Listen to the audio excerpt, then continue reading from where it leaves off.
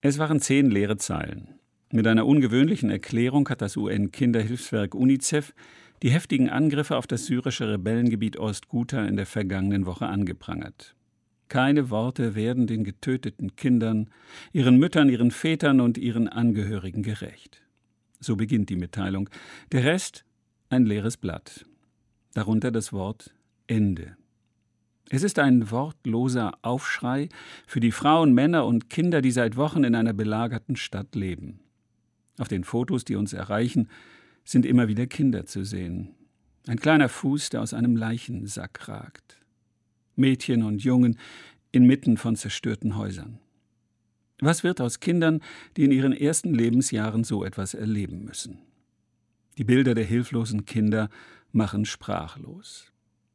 Doch mein Zorn über grausame Diktatoren, über gewissenlose Söldner und Kriegsverbrecher wächst und wächst. Ich möchte mit einem Psalmwort schreien: Die Frevler sollen zu den Toten fahren. Denn er wird den Armen nicht für immer vergessen. Die Hoffnung der Elenden wird nicht verloren sein. Lass die Völker erkennen, dass sie Menschen sind. Das Leiden der hilflosen Zivilisten ist unerträglich. Ich bete und hoffe, dass Diplomatie schnell eine Waffenruhe bringt.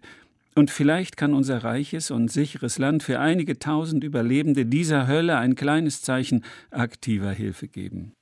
Die Sprachlosigkeit braucht konkrete Handlungsschritte und Optionen der Hoffnung, seien sie auch noch so klein. Ein Resettlement-Programm für betroffene Familien wäre eine Möglichkeit.